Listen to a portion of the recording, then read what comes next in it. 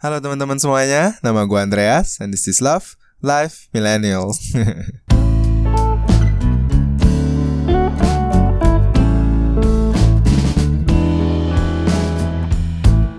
Alright, episode 6 dari podcast gue. Seperti yang udah di spoiler di episode sebelumnya, kali ini gue akan melanjutkan pembahasan mengenai kebersihan di China. Cuman kalau terakhir itu kan kita lebih ngebahas tentang hal-hal yang lebih ke micro, jadi yang kita encounter di kehidupan sehari-hari seperti toilet, ludah, bulu ketek gitu kan. Nah, kalau sekali ini kita akan coba untuk melihat dari yang segi makro, jadi yang lebih dari segi how does it impact ke environment yang secara kancah global. Bahasanya bagus banget. Dan sekali ini gue udah bawa temen gue import nih langsung dari Indo lewat voice call. Dan coba deh perkenalin dulu, ini siapa nih? Halo semua, nama aku Mia. Aku lulusan satu universitas bareng Andreas, tapi jurusannya beda. Jurusan aku Environmental Science di Sianjateng Liverpool University. Currently bekerja sebagai environmental engineer di environmental consultancy. Gila, gue zaman dulu 4 tahun yang lalu kalau lu ngomong gitu ke gue gak akan percaya ada yang namanya environmental consultancy. Cuman kayaknya sekarang udah ada internet, gue jadi tahu bahwa emang hal ini tuh ternyata yang cukup krusial juga. Mungkin sebelum kita deep dive ke topik yang udah gue siapin, let's talk about something more in general gitu. Gue sebenarnya penasaran sih, dan gue pun belum tahu jawabannya. Why environmental science gitu? Kayak dari semua orang Indonesia yang di Suzhou, cuman ada 2 orang yang ngambil environmental science. Dan ya, why? Kenapa lu memilih major itu? Untuk personal reason dari diri sendiri adalah karena ketika gue mau mengambil jurusan environmental science, sebenarnya benar-benar motivasinya dan goalsnya karena satu hal, yaitu jurusan apa yang bisa menciptakan suatu pekerjaan buat gue di mana 10 tahun ke depan orang-orang bakal begging untuk meminta jasa gue. Jadi gue memikirkan tiap kali mau menjadi apa tuh adalah 10 tahun ke depan tuh kira-kira gue bakal laku banget gak ya gitu. Terus kemudian setelah membaca buku, lihat documentary segala macam, akhirnya terciptalah satu ide ke kayak harus ambil teknik lingkungan mungkin gitu ya. Tapi akhirnya karena itu nggak spesifik science, akhirnya ternyata environmental science ada di luar. Ya udah, akhirnya mau jurusan environmental science deh. Oh, jadi ini bukan kayak passion lu dari kecil gitu, yang lu udah ingin dunia yang lebih bersih gitu, yang mungkin lu udah dari kecil bakatnya di pemulung ngambilin sampah kalau orang buang gitu. Nah, to be honest, I personally think nggak ada satupun orang di dunia ini yang kalau dari kecil tuh passionnya kayak ingin membuat dunia lebih baik segala macam. Kayak nggak, pasti ada kayak personal gain-nya sendiri, ada personal ego-nya sendiri. Apa sih gitu? Kalau gue kan mikirnya biar gue jadi satu-satunya orang, jadi few people out of many people yang punya keahlian ini kan jarang banget nih gitu. Jadi dan ternyata spesifikasinya banyak banget untuk environmental science. Jadi semakin spesifik dan jarang kan ntar gue makin laku. Yes, gila. Tapi untuk setelah belajar 4 tahun ya ada lah jelas kayak more greater goals-nya, yaitu kalau memang simpelnya kita di dunia ini bisa hidup karena alam kan. Jadi kalau alamnya rusak, kita ya sama aja bunuh diri sendiri pelan-pelan. Oke, jadi awareness lu dan concern lu yang akhirnya tercipta itu karena ya setelah kuliah ya. Jadi sebenarnya awalnya itu lu mulai karena benar-benar for practicality purpose doang gitu. Iya. Oke. Tapi tadi kan lu sounds wrong. No, it's really fine ya. Maksudnya at least lu udah memulai kuliah dengan tahu lu tujuannya apa gitu kan. Kalau lu denger podcast gue yang episode 1 kan gue benar-benar yang bewildered gitu, nggak tahu apa-apa. Tapi let's go back a little bit, kayak lu tadi ngomong lu melakukan riset lu dan akhirnya lu memutuskan bahwa environmental science ini yang akan berguna buat lu di 10 tahun ke depan. Apa sih yang faktor yang seal the deal buat lu gitu?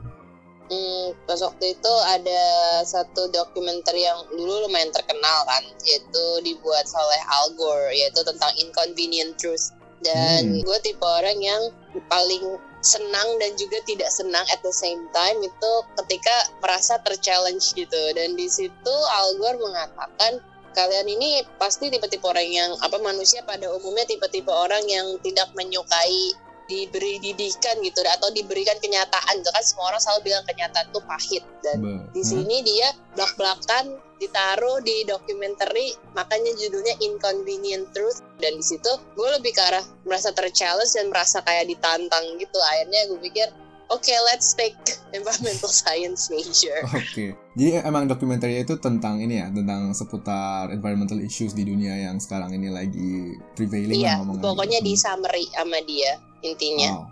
Wow. Gue sih kayaknya pernah denger deh itu Al Gore. I think ya namanya benar-benar ring a bell banget. Kayaknya gue pernah nonton summary-nya somewhere. Itu yang mulainya dengan ini gak sih, yang kayak documentary tentang wild animals pertamanya. Terus baru dari situ mulai ngarah ke temperature atau segala macam. Beda ya? Iya. Awal-awalnya pasti dia tentang nature, terus kayak mungkin ada glacier yang mulai lumer segala macam gitu. Jadi dia kayak mulai tuh dari fakta, habis itu sampai ke terakhir diskusinya tuh lebih ke arah kayak ada question yang semacam setelah India mengetahui inconvenient truth ini, lu mau in denial sampai kapan intinya gitu. Dan dari kalimat itu gue berasa kayak ke challenge gitu, selama ini emang gue ngedeny gitu. Jadi gue berasa okay, let's solve this issue gitu. Oke, make sense. Oke, kalau gitu kan udah jelas nih ya, what's your outlook dari industri environmental ini. Let's move on to the first topic ya. Yang gue udah punya ini adalah tentang air pollution. Polusi udara itu ini merupakan kayak sesuatu yang gue alamin sendiri ketika waktu gue ke Beijing. Itu gue kesana buat jalan-jalan, dan one thing yang gue langsung notice adalah setiap kali gue mandi dan gue ngupil, itu ngupilnya gede-gede sih. Dan gue really enjoy sebenarnya ngupil. Dan dari situ gue kayak nanya gitu kan, ini kok kotor banget ya hidung gue ya, atau memang karena udaranya kayak gini. Dan pas banget, jadi gue nonton video di YouTube. Jadi kayak ada orang bule yang nge-document seberapa banyak smoke SMOG ya di Beijing. Cuman waktu itu secara kontroversialnya itu hilang videonya dalam seminggu. Nah waktu itu makanya video itu jadi kayak viral gitu. Dan gue sempat nonton sebelum itu di take down. Terus dari situ yang baru gue kayak, wah memang ternyata tuh air pollution tuh is like a serious thing gitu di China. Ya mungkin in a lot of different countries juga di kota di dunia. But are you already aware gitu ketika lu start on this journey? To be honest, ketika gue mengambil jurusan awal-awalnya sampai ketika mungkin year 2 lah, gue baru merasakan pertama kali dalam seumur hidup, yaitu ada smoke warna putih di Suzhou yang pas waktu itu kalau nggak salah sampai kita diliburin lah ya kayak 2-3 hari itu, karena melihat ke depan 50 meter aja putih warnanya. Jadi di situ gue baru bener-bener kayak wow, ini legit. Dan dari at that moment gitu, dulu kan kita ceritanya Indonesia itu kan katanya negara bencana alam gitu, dan ngomongnya tapi harus yang skala besar kayak tsunami, gempa, mostly berhubungan sama landscape ya. Tapi kemudian setelah masakan yang di Suzhou itu dan juga di Beijing, jelas setiap winter ketika gue juga lagi ambil bahasa di sana ataupun liburan, dan lebih parahnya lagi sebenarnya lebih dalam waktu dekat ini, literally sebulan lalu tuh ketika ada kebakaran hutan di Riau itu gue lagi di Pekanbaru, jadi sedang bekerja. Itu benar-benar gue sampai mengalami infeksi saluran pernafasan bawah, bahkan udah yang bawah bukan atas lagi. Dan di situ menurut gue harusnya kebakaran hutan dikategorikan bencana alam, tapi polusi udaranya sendiri cuma dikatakan masalah. Jadi bukan bencana, jadi masalah. Di situ gue bingung banget. Sedangkan polusi udara itu harusnya menurut gue udah kategori bencana alam, dan kalau ada level siaga deh intinya. Kenapa gantian gunung meletus orang dievakuasi, tapi terus polusi udara orang cuma bilang itu masalah, nanti juga kena angin hilang. Itu nggak benar sih. Sometimes gue merasa gue bisa jadi gubernur juga deh kayaknya. Waduh. Jadi sembari gue mempersiapkan materi untuk podcast ini, gue pun juga udah ada background research dulu lah gitu di internet. Dan gue cukup kaget sih bahwa seberapa impactnya gitu air pollution itu terhadap kesehatan kita. Dimulai dari yang premature death, ya itu kayaknya itu udah cukup diekspektasikan. Cuman yang gue baru tahu ini yang news thing adalah katanya itu juga sangat berpengaruh terhadap tingkat kematian bayi ya. Jadi kayak baby mortality rate di China itu udah has been increasing dari semenjak last 10 years. Dan kalau dia ngasih kayak figures gitu, mereka mengadakan studi untuk 17.500 wanita di sana, dan hasilnya adalah kayak 6.8% mengalami keguguran di first trimester, dan yang setelah dianalisa lebih lanjut itu ternyata gara-gara air pollution. Kayak gue pertama kali baca, bentar, 6.8% mungkin gak gede ya, tapi setelah gue hitung-hitung lagi, 17.500 itu 7%-nya sekitar 1000-an coy. Gue gak bisa bayangin sih ada 1000 kematian bayi gitu. It's quite frightening to be honest ya. Dan lebih parahnya lagi ketika memang kan kita merasakan polusi outdoor ya, terutama terus kan kita pakai masker lah segala macam. Tapi sebenarnya setelah polusi itu hilang juga sebenarnya lebih parah lagi ada indoor pollution-nya. Karena mereka nempel di dinding, nempel di spray, nempel di perabotan, furniture, nempel di baju kita. Jadi sebenarnya dulu juga sama gue kuliah tuh guru-guru gue juga ngomong, oke, outdoor pollution tuh jelas berbahaya. Bahan kimianya banyak. Namun ketika itu juga masuk ke rumah kan jelas, apalagi kalau rumah kita nggak di-seal secara rapat segala macam, itu indoor pollution tuh sebenarnya kategorinya lebih parah dibanding outdoor pollution. Dan bisa jadi di outdoor mungkin udah kena angin kan, jadi misalnya udah hijau nih levelnya, tapi indoor pollution bisa lebih lama dari merah ke hijaunya, makanya bahaya. Karena itunya ya, siklus udaranya tuh nggak keluar gitu udaranya. Iya, dan dia kan nempel juga ke pakaian, dinding bahkan. Itu pun gue baru tahu like 2 years ago kalau beneran kenapa indoor pollution lebih bahaya, karena literally bahan chemicalnya bisa nempel di dinding. Makanya kan ada cat rumah tangga yang friendly pernafasan gitu. Dan itu efeknya itu gradual ya, jadi kita nggak akan merasa di awal-awal mungkin 1-2 tahun. Tapi itu akan build up banget sampai ntar tiba-tiba kena penyakit gitu ya.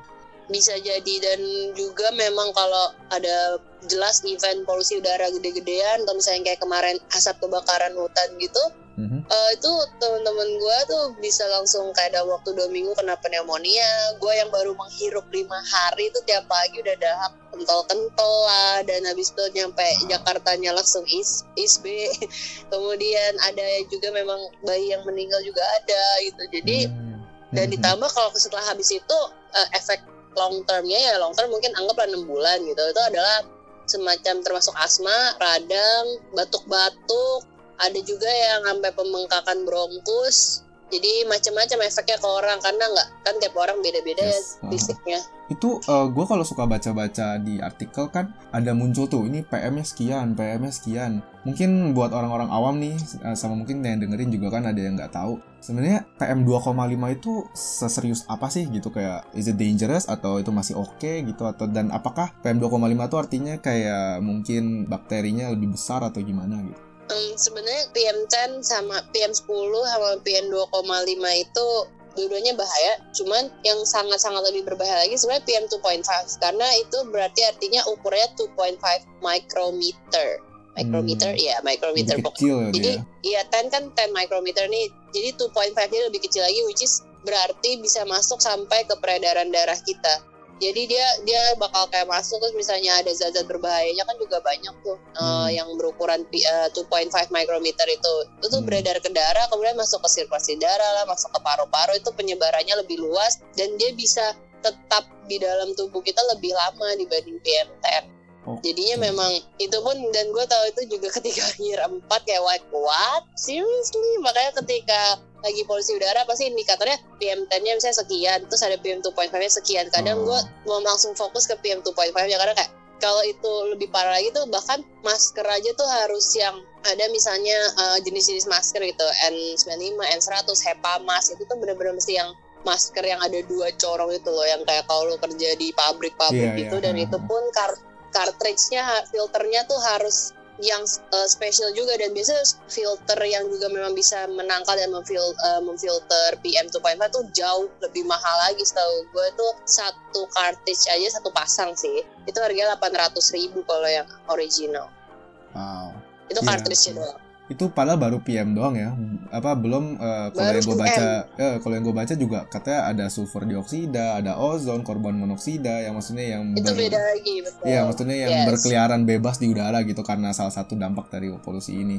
And again it's kinda crazy karena di salah satu artikel yang gue baca pun ini juga sangat berimpact kepada food safety. Jadi yang tadi gue juga udah sempat mention itu yang kayak ozon, karbon monoksida atau dioksida itu katanya mengganggu proses fotosintesis dari beberapa tanaman-tanaman gitu, yang tanaman pangan, yang akhirnya sangat-sangat mempengaruhi yield dari semua macam crop dan kualitas yang dihasilkan juga gitu ya. Makanya akhirnya berujung kepada food crisis gitu. Dan apakah ini juga memang sesuatu yang prominent gitu? Kalau sebenarnya impactnya tuh pasti yang paling direct dan kita ya anggapnya massive lah ya, itu jelas ke manusia dan makhluk hidup lain kayak hewan, burung, mammals lain. Cuma memang kalau ke food safety itu berarti ke kategori tumbuhan gitu ya, plants itu memang bisa sih, cuma memang nggak yang langsung directly atau ketara banget kita lihat. Dan biasanya mungkin kalau memang itu menjadi resiko di Cina, karena di Cina rutin kan tiap musim dingin, less wind, terus kayak lebih kayak bisa di Beijing kan bentuk landscape-nya yang kayak mengurung gitu ya, kayak mountains gitu. Mungkin jadinya jadi signifikan karena ya terus-terusan di situ, dianya nggak hilang kemana-mana air pollution-nya. Juga kandungan toxic chemicals-nya kan tetap ada, tetap meningkat juga dengan vehicles combustion segala macam. Jadinya memang lama-lama long term-nya bisa gitu, karena kan sebenarnya harusnya kan tumbuhan itu hanya menyerap kayak carbon dioxide atau nitrogen dalam amount yang sebenarnya pada normalnya ya. Dan ketika mungkin terlalu banyak atau gimana, dia menyerap semakin banyak kayak kalau kata orang bilang kan, sama ini hutan tuh juga udah menjadi paru-paru dunia loh gitu. Ya logiknya adalah ketika ibarat paru-parunya kebanyakan nafas untuk kayak mengeluarkan oksigen yang bagus, dan tapi kebanyakan lebih jeleknya, tapi juga at the same time kita membakar hutan-hutan kita gitu ya, well makin less kan yang produksinya, dan itu ya mempengaruhi semuanya. Karena kan nggak semua jenis tumbuhan bisa menjadi ada namanya carbon sequester gitu. Nggak semua tumbuhan bisa menjadi paru-paru di dunia ini. Kayak tumbuhan jenis crops sebenarnya itu less effective dibanding misalnya hutan primary ya. Primary itu berarti nggak pernah ada yang ditebang manusia, dimasukin pun super jarang, mungkin kalau ada suku-suku di dalamnya itu. Jadi nggak semua bisa dikategorikan paru-paru untuk dunia gitu. Jadi kalau orang bilang tanam aja crops ntar kan biar bisa dia menghasilkan oksigen, tuh gue perlu kayaknya mempertanyakan lebih lanjut ke saintis. Oke, jadi kalau kita ngomongin tentang primary forest gitu ya, di dunia ini masih banyak nggak sih sebenarnya? Just as a side note gitu. Kalau menurut gue sih termasuknya sedikit, karena untuk mengakomodir segala kegiatan kita yang kebanyakan tuh menghasilkannya emission yang tidak baik ya. Malah dengan lifestyle kita sekarang, gue ngomong di TED Talk gue pada tahun 2015 adalah kita membutuhkan hampir 3 kali planet bumi kita sekarang. Ini mencakup laut kita, lalu mencakup primary forest kita secara jumlah semuanya itu. Jadi itu 4-5 tahun lalu. Mungkin sekarang udah membutuhkan 4 planet bumi kali jadinya. Jadi misalnya di dunia ini totalnya ada 100 hektar primary forest misalnya. Berarti dengan number yang gue omongin di 2015 berarti 3 kali 300 hektar gitu. Terus mungkin sekarang jadi 400 hektar untuk lifestyle kita sekarang yang sebenarnya kita di dunia ini kan cuma punya satu bumi ya. Dan menurut gue nggak realistis ngapain cari-cari planetoid lain gitu, ngapain sok-sok cari Mars bisa ditinggalin nggak ya gitu. Kayak kenapa nggak kita memperbaiki gitu, kayak ibarat kita punya mobil nih sebenarnya mungkin dia akinya perlu diganti dan juga ada yang harus diolesin oli gitu. Tapi terus kita males gitu. Kita males membeli olinya, kita males bawa ke servis mobilnya, terus kayak beli mobil baru aja gitu. Padahal mobilnya baru kita beli kayak 2 years ago misalnya. Kan kayak intinya sih ada laziness factor juga. Oke. Tadi kan lu juga sempat mention tentang kalau kayak di China itu kan karena memang 4 musim, ada summer, spring, autumn, winter. Nah, kalau winter itu gue asumsi aja ya, kan pasti banyak yang pakai heating equipment nih. Sedangkan sumber daya energi yang paling masih dikomersilkan sekarang itu kan adalah batu bara. Itu tuh mungkin juga nggak sih salah satunya kenapa ya smoke itu yang masih belum bisa hilang gitu dari mungkin negara kayak China atau mungkin negara lain gitu yang memakai coal sebagai sumber energinya dia.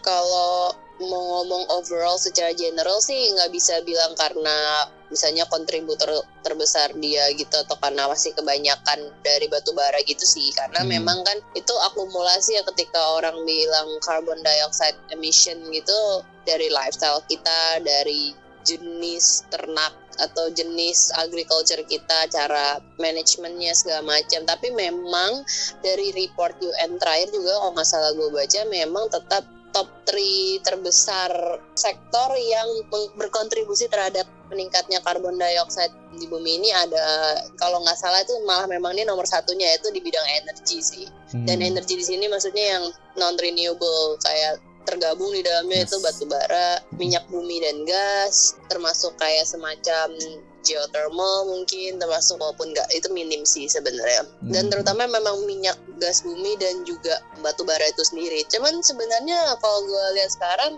karena memang kalau nih mau mention sampai ke arah renewable energy dikit ya, itu adalah orang udah mulai less using batu bara sih sebenarnya. Udah mulai, kalau di Cina tuh, di Beijing ya, gue lumayan salut sih, itu udah mulai ditutup-tutupin industri-industrinya. Terus di Indonesia juga sebenarnya udah lumayan turun banget harganya, dan mereka sekarang udah beralih kayak ke arah yang mungkin lebih ke geothermal, water, sebagai energi, wind, solar gitu. Iya, gue juga kemarin baru tuh baca berita yang katanya pemerintah lagi banyak lah mengkaji visibilitas dari memakai wind energy itu kan. Kemarin juga ada investment ke wind turbines yang untuk penghasil energinya. But sometimes yang gue pikirkan, kadang it's kinda like inevitable juga, karena di satu sisi kita mau kota kita selalu develop ya, urbanisasi, dan butuh yang namanya industri juga. Tapi the more industry we use, kan it's kayak apa ya, gak begitu make sense kalau kita selalu pakai yang renewable energy gitu. Karena kayak terakhir kalau gak salah gue cek harganya sekitar kayak batu bara tuh harganya sekitar Rp500 per watt gitu yang satuannya dia gitu. Sedangkan kalau yang tenaga matahari itu di atas 1.000 gitu. Jadi ya let's say 2 kali lebih mahal gitu. Dan untuk industri-industri kecil kan terutamanya pasti akan masih pemakaian batu bara yang tadi itu masih akan banyak. Jadi in one sense kita grow, tapi at the other end of the continuum kita juga masih membuang emisi-emisi yang tidak baik kepada udara di sekitar kita gitu. Kayak jadinya is it like an unsolvable permasalahan yang susah terpecahkan gitu. Sebenarnya bukan nggak bisa terpecahkan masalah ini, cuma memang benar kalau kata statement part 2 lo, yaitu susah terpecahkan saja, memang kompleks. Karena pertama lifestyle setiap orang beda, needs setiap orang beda. Terus kemudian kalau mau ngomong ke arah bisnis dan company, cara manajemennya beda. Mungkin kalau orang bilang saya sudah certified ISO 14000 gitu, tapi ya nggak semua company yang seperti lu bilang company kecil gitu, masa iya mau ISO 14000 gitu. Jadi menurut gue sih sebenarnya dibagi proportionnya aja, karena kan kalau studi-studinya UN tuh studi-studi big companies juga, atau maybe sometimes studies yang di Forbes lah atau apapun kan, dia kadang bilang ya nih yang membuang emisi terbesar kan dari sektor energi, terus misalnya brand A, brand B gitu kan, berarti kan ada kontributor yang paling dominan kan. Menurut gue sih di situ lebih ke arah manajemennya aja. Nggak bisa semua langsung ganti ke solar panel dan wind turbine energy gitu, karena jelas pertama mahal karena belum banyak yang pakai, dan spare partnya segala macam masih dikit yang produksi. Terus ya kedua mungkin mereka sebenarnya tetap membuka lapangan baru untuk renewable energy, cuman masih banyak ketidaktahuan juga, ada knowledge gap, dan masih baru lah ya, renewable energy paling juga baru tren itu kan 10 tahun terakhir ya untuk secara menyeluruh di seluruh dunia gitu. Sebelumnya mungkin cuman kayak di Jerman. Transfer knowledge itu dan transfer teknologi itu, gue dulu mungkin kalau ditanya tahun 2015 gue akan super optimis. Cuman ketika sekarang udah masuk ke dunia kerja, ditampar oleh realita gitu ya, gue merasakan gitu, wow, asal ngomong transfer knowledge-nya, baru transfer knowledge-nya aja itu susah gitu. Transfer teknologi yang udah harus langsung bawa nih teknologi saya gitu, which is berarti harus ada training, ada budgetnya, ada management plan-nya. Tuh gue merasakan kayak, oh ya, okay, it's hard gitu, but it takes time semuanya. Jadi menurut gue sih memang yang penting manajemen priority-nya aja. Jelas kalau company yang udah lumayan besar, yang sukses, skalanya udah internasional, jelas kita harus mulai dari yang itu dulu, karena dia pasti produksi lebih banyak, menggunakan energi lebih banyak, dan memang yang sebenarnya bisa memanage lebih baik lagi karena balik lagi ada fundingnya kan. Jadi sebenarnya tuh tinggal membagi portion-portionnya aja sih. Misalnya kayak negara Indonesia masih developing country, tapi kita harus melakukan mitigation actionnya, misalnya seperti Jerman, itu nggak logis sama sekali dan sesuai kapasitas dan memang sesuai dengan emission masing-masing negara sih. Kalau untuk secara skala United Nation memang mereka juga membagi-bagi porsi untuk mengurangi emisi berdasarkan pertama develop kah atau developing country gitu, karena kan memang melihat keadaan ekonomi dan politik negara masing-masing juga. I see. Wow, insightful banget ya. Nextnya nih, gue juga masih mau ngomongin tentang emisi. Cuman mungkin bergeser sedikit dari emisi udara yang tidak baik kepada emisi yang kita sebagai manusia buang, yaitu ya adalah sampah management. Ini merupakan something yang gue sendiri pun guilty, karena gue bukanlah orang yang, kalau dalam bahasanya tuh, warga yang berpartisipasi baik lah dalam ini gitu. Terutama nih baru-baru ini kan kalau lu ikutin di China itu kita ada policy baru yang dimana masing-masing dari semua rumah tangga itu harus mulai melakukan garbage sorting, pemilihan sampah ya. Jadi kita ada kayak 4 kategori, ada sampah basah, sampah kering, sampah daur ulang, sampah yang hazardous. Do you think like it's gonna be easy untuk penerapan ini gitu di kedepannya? Jadi kalau kita ngomong di China, di sini tuh lebih ke arah komunis. Berarti kayak maksudnya pemerintah lebih mempunyai power untuk memaksa orang-orang ya ikutin apa yang gue mau. Tapi kalau misalnya ini diterapkan di negara-negara lain, paling gampang contohnya di negara demokratis kayak di Indo, apakah ini menurut lu sesuatu yang practical? That's a really hard question actually. Menjadi lebih complicated sih semua yang kalau diterapkan misalnya di China dan dengan sistem pemerintahan yang memang ada, menurut gue lebih kita ngomong lebih ada power, tapi juga menurut gue lebih terpusat kan berarti. Jadi pokoknya cuma satu party ini yang menentukan what's going on dan what's going to happen di China gitu kan. Berarti centralized kan. Sedangkan kalau di Indonesia adalah otonomi daerah, adalah background culture beda-beda, background lifestyle, background semualah, kita kan bineka tunggal ika banget ya. Yes. Jadi sebenarnya super tricky sih. Karena bisa jadi juga sebenarnya at good side-nya mungkin sebenarnya beberapa suku-suku khas kita yang di Indonesia sebenarnya sudah menerapkan gitu, dan bahkan mungkin mereka tipe orang yang benar-benar zero waste gitu, semua di reuse, dan mungkin ada juga yang cuma pakai koteka gitu kan. Belum tahu, nggak perlu TV, nggak perlu HP. And ada juga orang-orang Jakarta like you and me yang butuh HP. Kita butuh kalau gue sebagai wanita, gue butuh keep up with the fashion trend sekarang. And then terus ada baju banyak berlimpah, jadi ya. Tapi menurut gue sebenarnya itu memang tetap harus diterapkan gitu. Dan gue kalau bisa mensuggestkan kepada pemerintah Indo sekarang yang baru-baru dilantik ini, sebenarnya di sini tips and triknya adalah saking demokrasinya negara kita itu, buat negara kita tuh sebenarnya kompetisi juga something sih. Malah menurut gue kalau gue lihat sama juga lingkungan kerja, sisi competitiveness-nya orang Indonesia ini tuh sebenarnya lebih kencang lagi dibanding di China. Kayak contohnya ada GoPay, kemudian orang lain ngeliat, ini market banget ya dan baru ada satu, dan tapi harus gue cepet-cepetan bikin ya, dan terus keluar OVO, dan keluar Dana, Jadi gue sebenarnya melihat Indonesia ini sisi competitiveness-nya tuh super ada banget, lebih ada lagi dibanding di China. Dan motivasinya bukan karena dilihat jelek gimana, enggak, bener-bener motivasinya pure karena merasa ter-challenge itu sendiri. Dan gue merasa di situ sebenarnya bisa jadi tips and trick ya kalau untuk mengimplementkan seperti garbage sorting yang di China ini. Jadi contoh misalnya udah diimplement nih di seluruh Indonesia, kalau kita harus garbage sorting juga kayak di China gitu ya. And then terus mungkin kan banyak tuh presiden suka kasih award tahun ini untuk kota terbersih jatuh kepada Solo, misalnya seperti itu.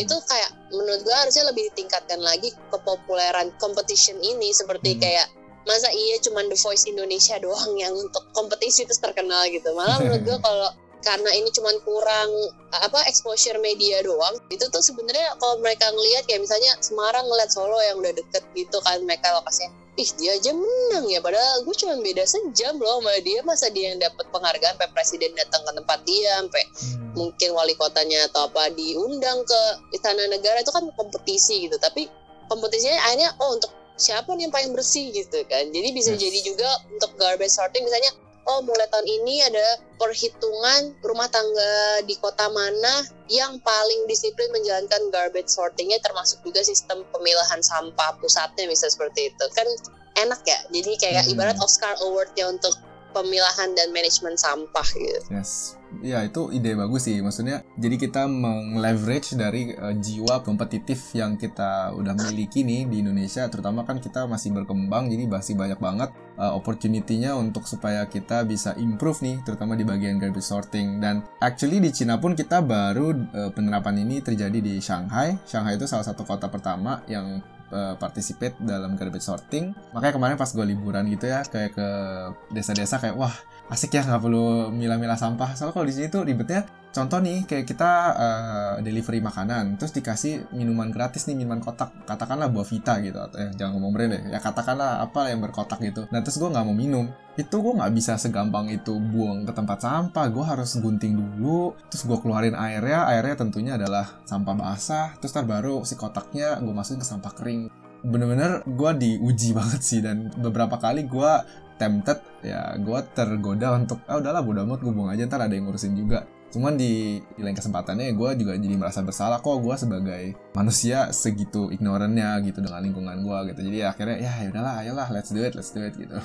I think ya salah satu dampak positif yang bisa terlahir dari gerakan ini juga yang sudah gue lihat sendiri di China. Sekarang tuh jadi kayak ada job baru nih, kayak ada orang yang sengaja memberikan jasa buang sampah atau jasa ngekategorin sampah. Yang gue tahu tuh dekat daerah kantor, gue tanya sama janitor gue, ada orang yang menyewakan jasa tersebut. Dia ngomong kayak gini, oke, pokoknya kalau lu di lantai 1, lantai 2, sampah lu taruh di luar aja, gue yang beresin. Tapi semakin tinggi lantainya dia semakin mahal for some reason gitu. Jadi dia ke lantai 1, lantai 2 pasang harga 30 kuai, kira-kira 60.000, terus lantai 3, 4, 40 kuai, dan seterusnya gitu. Dan mungkin juga dari sini kan ada job-job baru dan industri-industri baru tentunya. Perusahaan yang memang berkutat di daerah manajemen sampah, ya pengelolaan si sampah ini juga pasti kan akan menjadi thrive gitu, karena akan more support dari government dan juga ada support yang sama juga dari segi masyarakatnya.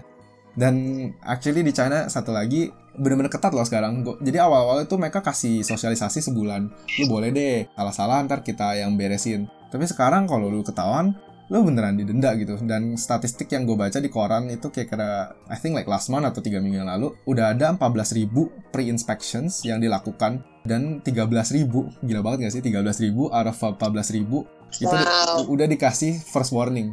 Jadi mereka udah ketahuan salah gitu. Cuman ya obviously belum langsung dihukum lah, karena ini kan masih SP1 gitu anggapannya. Contohnya yang paling di gue sendiri adalah, gue jadi dulu ya bandel kan, gue abis waimai, gue punya kotak makan, bukan waimai, apa ya, delivery lah gitu, kayak GoFood, itu makanannya nggak habis, gue langsung buang aja gitu. Padahal yang harusnya gue lakukan adalah sisa makanan itu, gue ya seperti yang gue dibilang tadi, jadiin sampah basah, baru jadiin sampah kering gitu. Terus gara-garanya di plastik waimainya itu masih ada, plastik deliverynya itu masih ada alamat gue, dibalikin loh.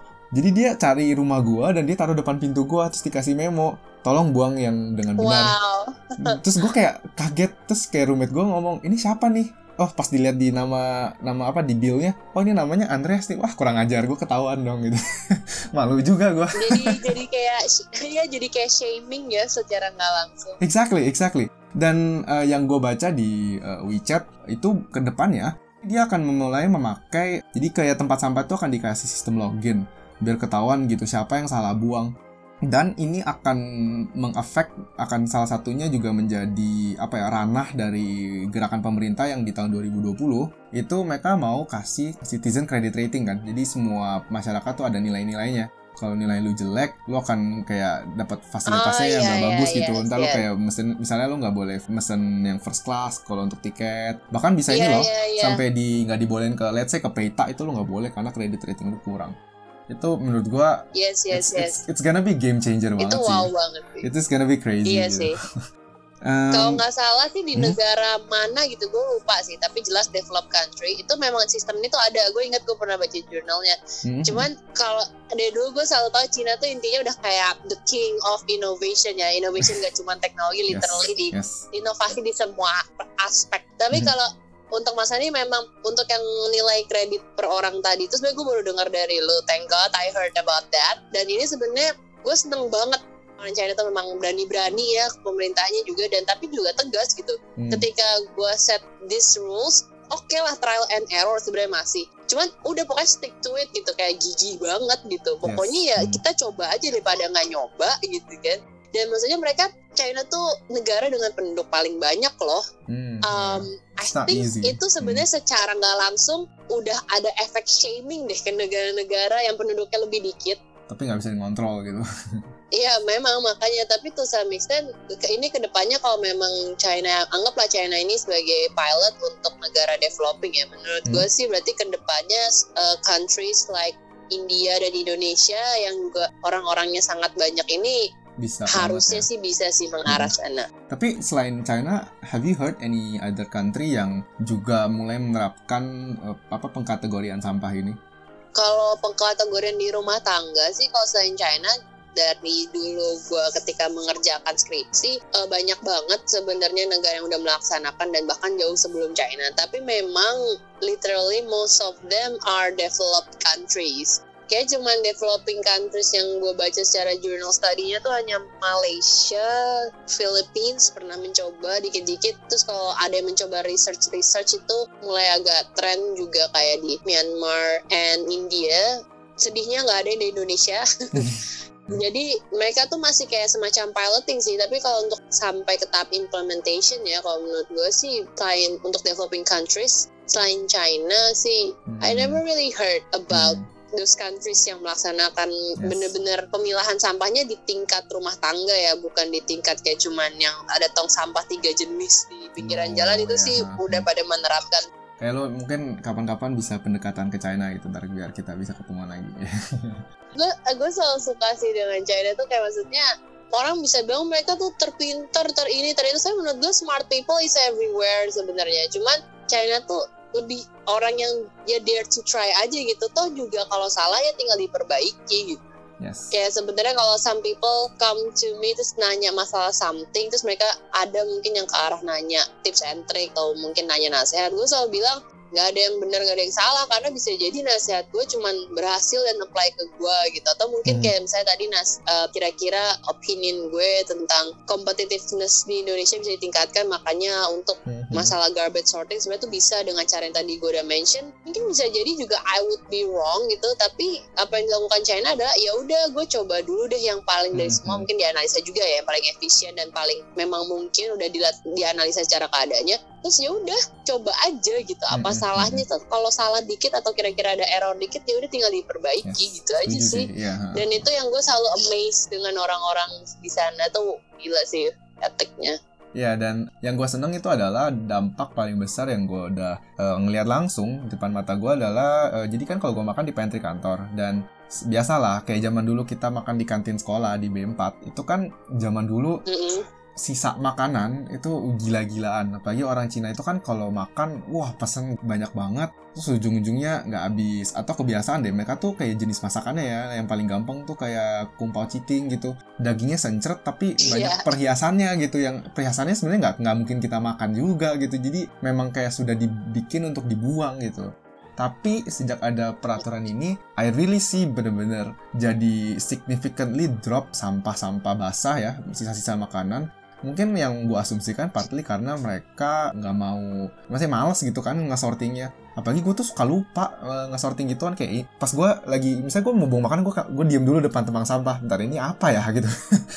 dan yang kreatifnya itu orang Cina bikin guideline kayak gini, mereka memakai babi sebagai gambar referensinya. Jadi kalau menurut mereka, kalau apa yang lo mau buang itu bisa dimakan babi, itu artinya itu sampah basah. Kalau itu nggak bisa dimakan babi, berarti itu sampah kering. Kalau itu dimakan terus babinya bisa mati, berarti itu sampah hazardous gitu. Kalau misalnya apa yang lo mau buang itu bisa dijual untuk buat beli babi, itu sampahnya artinya recyclable. Gue kayak, wow, that simplifies a lot gitu. Kayak, oke, unik banget gitu. Dan akhirnya gue jadi inget loh sekarang. Dan akhirnya mulai pelan-pelan melihat orang-orang di jalanan juga meluangkan effort yang lebih untuk mikir gitu di depan tempat sampah, gue mau buang yang mana. Yang kayak jadinya balik kayak lo tadi bilang, mereka mau untuk mencoba gitu. Jadinya ya obviously awal-awal kita pasti bingung, ini apa ya, ini sampah apa. Tapi dengan kelama-lamaan kayak practice ya, lama-lama kita juga jadi terbiasa juga kan. Ini semua cuman a matter of habit gitu ya. Gue punya pertanyaan nih buat lo. Jadi gue sama teman-teman kantor gue pas policy ini keluar, kita kan kayak, wah gila nih bakal jadi susah banget. Tapi ada satu orang di kantor yang tiba-tiba mencetus. Tapi gue jadi bingung nih, kalau gitu kondom itu masuk ke kategori mana ya? Kondom itu masuk kategori recyclable sih secara bahan menurut gue. Tapi kalau ngomong secara overall keadaan habis dipakainya harus ditaruh di tempat sampah basah dulu gitu. I would say in a funny way, kayak lu taruh di hazardous deh, lu nggak tahu ya orang bisa spread apa. Iya kan, kalau babi makan bisa mati kali itu kalau babinya kesel kondom kan. Kayaknya tuh harus ada yang kayak itu, tahu yang apa sih, yang kalau kotak sampah di rumah sakit yang ada infectious sama non infectious, maybe you could put that in an infectious garbage. Dustbin. Iya. Salah satu yang gue juga salut ya, itu adalah sosialisasi mengenai pengkategorian sampah ini benar-benar terjadi super cepat. Kayak gue nggak ingat seberapa lama waktu persisnya, tapi itu benar-benar in a matter of months. Dan yang move yang super pintar dari China adalah dia actually makai social media. Jadi mungkin ini juga something yang bisa ditiru di negara-negara lain. Mereka pakai social influencer, jadi semacam kayak mau endorse barang untuk kayak ngingetin, actually sampah basah tuh ini loh, sampah ini tuh ini loh gitu. Jadi efek yang ditargetkan bisa tercapai dalam in a matter of several months doang gitu. Yang padahal kan kalau tadi kita udah ngomong, transfer teknologi itu obviously sangatlah tidak mudah gitu. Tapi mereka pintar untuk take advantage dari si social media ini. Makanya itu gue salut sih, memang orang China tuh kreatif. Itu juga sih yang amazing banget. Dan sebenarnya kan juga di Indonesia sebenarnya banyak ya udah sistem gitu yang kayak suruh artis-artis endorse something gitu. Cuman memang yang anehnya memang nggak ada yang pernah juga meminta artis-artis atau mungkin jarang, hanya ada beberapa gitu untuk yang kayak ayo gerakan peduli sampah, ayo gerakan misalnya tidak menggunakan plastik, ayo mulai membeli dan menggunakan stainless steel straws semacam kayak gitu. Kedua juga, walaupun di Indonesia segala Instagram artis itu juga banyak dan mungkin juga agak mengendorse, yang gue lihat dan perhatikan ada orang Indonesia ini gampang ke distract ya, apa yang lagi tren stainless steel straw, oke, beli. Oke, itu hype banget tuh, sampai ada yang warnanya kayak rainbow, unicorn, whatever. Terus kayak ya cuma bertahan sebulan 2 bulan, terus kayak ya udah mulai menurun gitu. Kayak kita tuh emang hype culture banget deh. Yes. Berarti ya itu merupakan salah satu challenge dari pemerintah atau mungkin dari instansi-instansi terkait untuk membuat ini something yang selalu hype gitu.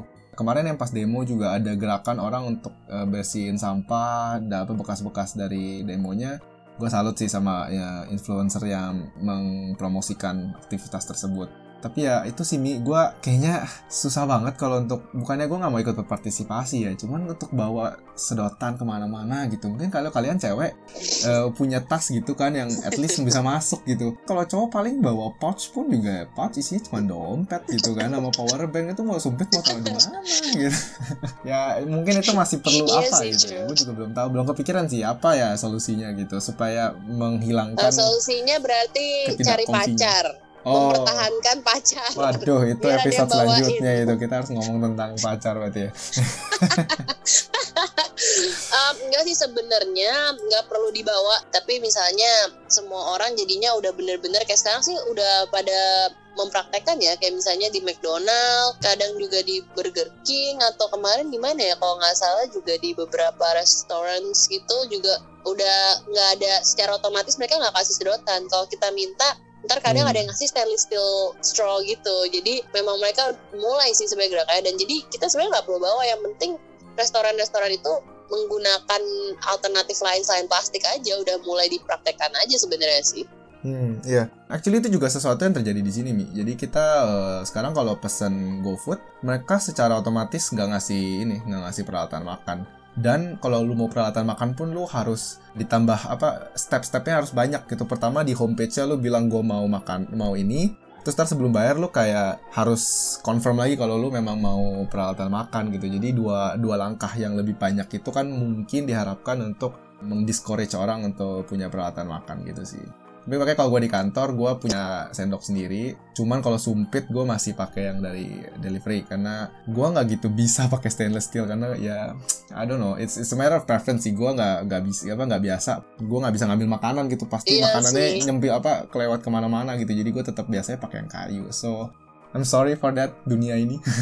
Aku akan mencoba untuk belajar pakai sumpit yang stainless steel, but yeah, for now itu masih cuman sendok sama garpu sih gue. Gila, gue nggak berasa banget ngomongin beginian. Tapi topik ini seru banget sih, karena it always amaze me, apalagi karena China itu kan ya punya penduduk yang super banyak ya. Makanya gue juga nggak heran ketika gue kemarin baca juga di artikel, do you know like Beijing sama Shanghai itu ternyata produce sekitar 26.000 ton domestic waste setiap harinya. Bahkan di tahun 2018 itu mereka total sampah rumah tangga yang dikoleksi itu yang dikumpulkan satu kotaknya aja rata-rata itu 9,3 juta ton. Gue kayak, are you serious gitu cuma buat sampah? Dan bahkan ada komen yang bilang, iya kalau food waste yang kita kumpulin ini ditumpuk satu, itu sekitar satu stadium sepak bola yang paling gede di China gitu isinya. Gue kayak, wah, gue jadi keinget film Wall-E, man. Oh iya, itu film Wall-E itu one of the first sih yang movie yang bener-bener mencamkan kayak, iya pertama we don't have second planet, kita masa mau end up tinggal di spaceship gitu. Itu tuh bener-bener salah satu film yang menurut gue lumayan kena sih. Yes, itu salah satu film favorit gue juga waktu kecil. Itu yang bikin gue kayak, wah bener sih emang ini isunya super butuh di address secepatnya. Tapi ya gue tetap guilty sih. Gue jujur. So from your point of view gitu ya, setelah kita ngebahas tentang dua hal ini, apa aja sih yang kira-kira kita bisa lakukan mulai dari sekarang gitu? Hal-hal kecil ya, kita nggak usah ngomong yang wah gue harus membersihkan semua sampah di RT RW gue gitu. What kind of small stuff yang kita bisa lakukan untuk impact for the better good gitu?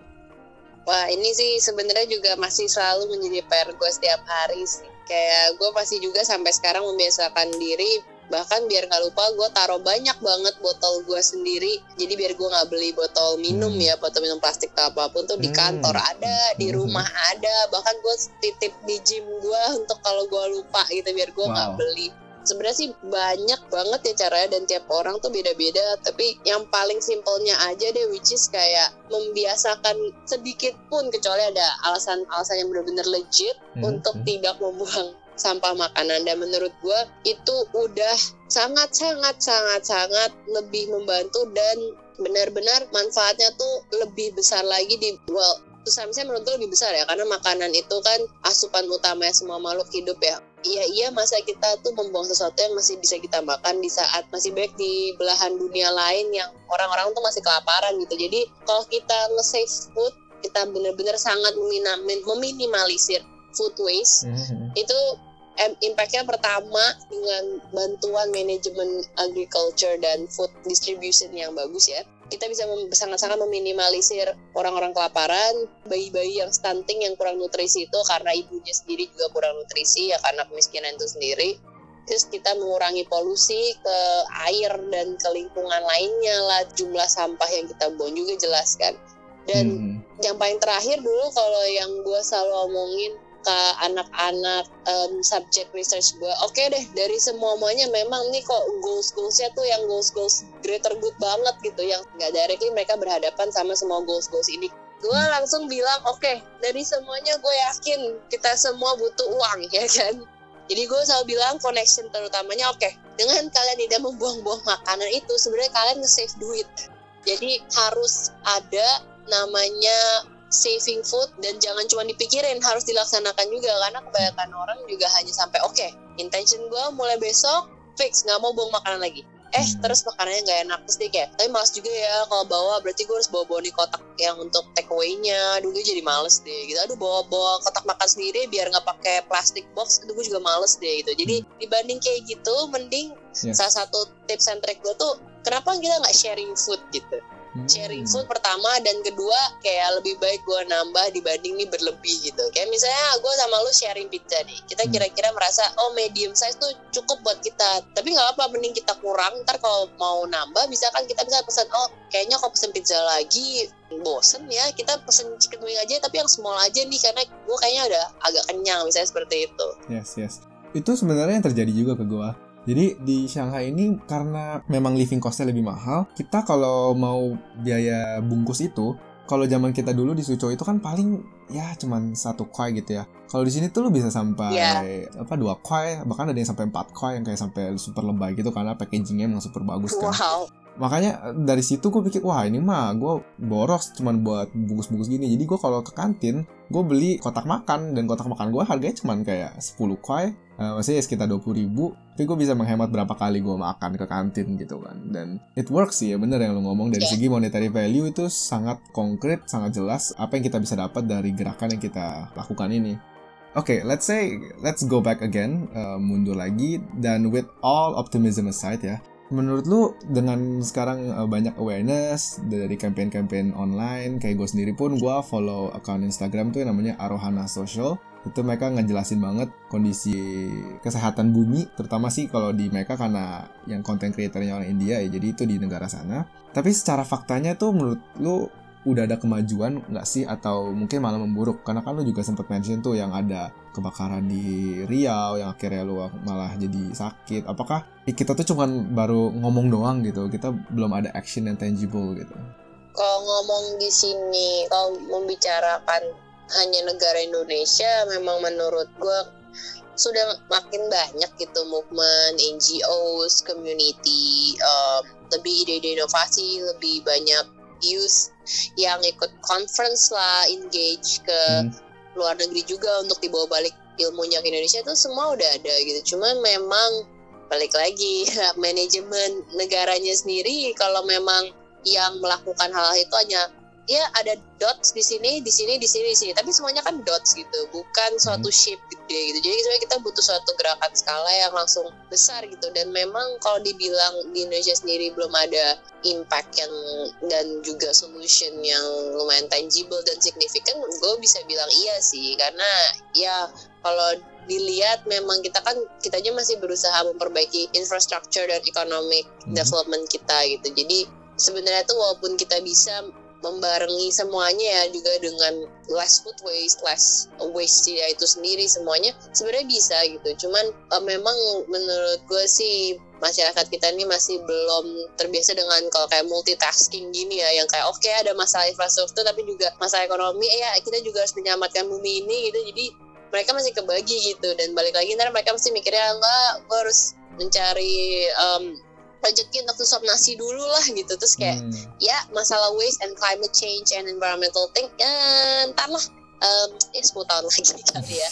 Maksudnya I'm not being pessimistic, cuman kayak memang kalau bedanya di China sama di Indonesia, gue melihatnya lumayan paling signifikan itu. Padahal sebenarnya kita secara fasilitas, kita negara demokrasi segala macam tuh ada banget gitu. Mau apa juga di sini bisa kok sama cepatnya, kita potensinya ada gitu. Cuman namanya juga ibarat misalnya China dan Indonesia itu dua orang berbeda ya, dua individu beda. Dua-duanya punya potensi dan talent dan skill yang sama. Tapi yang punya benar-benar passion and perseverance yang tinggi gitu, yang benar-benar punya kegigihan, lebih si China. Mau lo talent and skillnya pun bahkan lebih tinggi misalnya si Indonesia dibanding China, tapi you don't have the effort, you don't practice it, and then lo juga gak ada kegigihan, gak ada passion, terus and in the middle suka goalsnya redup-redup gitu. Sebenarnya gue melihat Indonesia tuh lebih bervariasi lagi, dan jelas variasinya bagus, dan berarti itu menambah nilai lebih kan. Cuman secara mengembangkan potensi, passion dan kegigihannya tuh kurang emang. Berarti apakah salah satu caranya untuk nge-instill ya passion yang lu ngomong ini, apakah bisa gitu kayak dipaksa ke orang Cina gitu? Atau mungkin harus ada pendekatan lain gitu? Ini sebenarnya untuk menjawab pertanyaan ini pun sampai sekarang gue masih terus-menerus berpikir dan menganalisa sama di Indonesia. Kadang tuh pertanyaan gue as simple as, ini tuh udah di ujung banget nih, kita tuh udah sampai ujung, ini di titik ujung gitu, tinggal loncat aja tuh, kenapa sih mereka tuh enggak gitu. Dan ya to be honest, sometimes mungkin karena ada kepentingan beberapa kelompok tertentu, terus juga ya egoisme, terus juga memang maybe prioritasnya berbeda, dan juga sistem pemerintahan yang berbeda dengan misalnya negara like China ataupun yang monarki gitu, itu mempengaruhi sih. Jadi menurut gue sebenarnya masih mempelajari ya orang-orang di Indonesia ini. Tapi jujur kalau secara motivasinya mungkin generasi millennials bisa dibilang segala macam, apalagi kalau dilihat dengan wow, perkembangan contoh misalnya company-company unicorn di sini kan, wah, saatnya gila banget. Kayak misalnya tiba-tiba sekarang Dana is everywhere.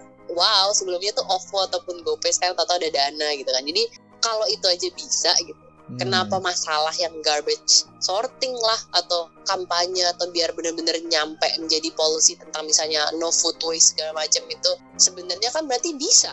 Itu something yang less kompleks juga loh dibanding ngebangun Tokopedia atau membuat Gojek segala macam. Cuman memang butuh lebih banyak orang-orang di sini tuh yang sebenarnya cuma tinggal dibangkitin aja sih motivation dan juga passionnya itu sebenarnya tinggal perlu ada something yang bisa jadi maybe gerakan, maybe peraturan, maybe I don't know a speech juga bisa tiba-tiba dari suatu orang tertentu yang benar-benar tiba-tiba ngebangun orang-orang di sini gitu untuk melihat fokusnya kayak hello bumi ini tuh semakin menua loh kayak terus misalnya gue makin kesini ya apalagi setelah merasakan kebakaran hutan itu terus asapnya tuh real banget.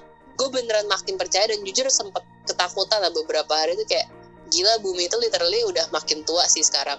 Makin berasa banget gue bener-bener gue indikatornya yang utama deh kalau secara manusia karena gue orangnya sensitif banget kan secara alergi dan segala macam. Jadi kayak gue makin berasa gitu di tahun 2015 gue inget in my last TED Talk gue bilang ini within the next 3 to 5 years aja makin banyak alergi muncul dan terus gue sendiri yang merasakan kan ngeselin juga ya.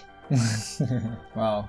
Gue kayak, iya gue makan kata-kata gue sendiri tapi not because of me juga gitu. Emang karena, aduh. Ya, it's a collective effort yang harus disadari bareng-bareng dari setiap macam individual. Jadi mungkin kalau gue boleh tarik kesimpulan, sebenarnya kita ini tentunya nggak kalah lah dari semua negara yang lain. Kita punya penduduk pun banyak, kita punya manpower itu obviously.